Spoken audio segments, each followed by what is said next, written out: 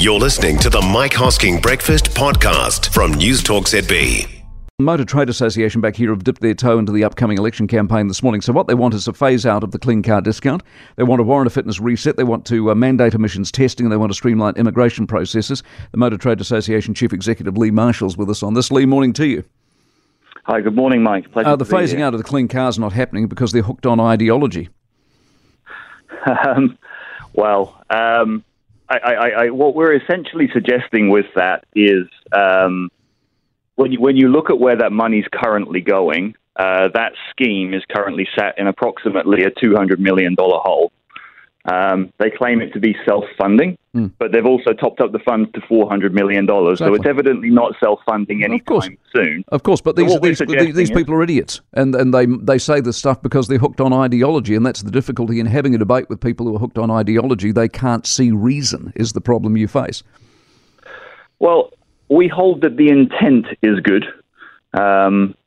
I think we all want a future where we have safe and clean cars on our roads. I guess what we're suggesting is rather than spending $200 million to subsidize people to buy $60,000, $70,000, $80,000 vehicles, that money might be better spent on other things that might help facilitate people to make better decisions around what they buy, such as alleviating some of the very real problems that exist to bringing more electric vehicles on the road, for example. Couldn't agree with you more. Rather than subsidizing people who, if you can afford to spend $60,000 on a car, if it's $65,000, it's probably not going to change your mind. I think that's particularly true if you were looking at some of the clean vehicles like Teslas, but it's also true if you're part of the productive part of the economy who, you need a ute to do your job, for example. You probably don't have a clean alternative available, so you're still going to pay the money. What we're saying is the scheme isn't being effective in influencing people's decisions. Could not agree more. What do you want done with warrants? Yep, so a few different things we're calling for. One is legislation was changed a number of years ago to make all cars after 2000 require a warrant only every year. But of course, it's now 2023. Many of those cars are 23 years old. What we're saying is that isn't sensible. Much better to have a moving target of 15 years.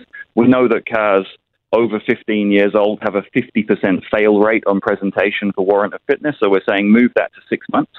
And we'd also like to see it made an instant fail if the engine warning light is on with a vehicle, which is currently not looked at. Likewise, we'd like to see emissions testing introduced, which is really a mechanism of cleaning up some of the oldest vehicles off of our roads. They're all good ideas, Lee. I wish you well in the battle this election campaign. Lee Marshall, who's the Motor Trade Association Chief Executive. For more from the Mike Hosking Breakfast, listen live to Newstalk ZB from 6 a.m. weekdays or follow the podcast on iHeartRadio.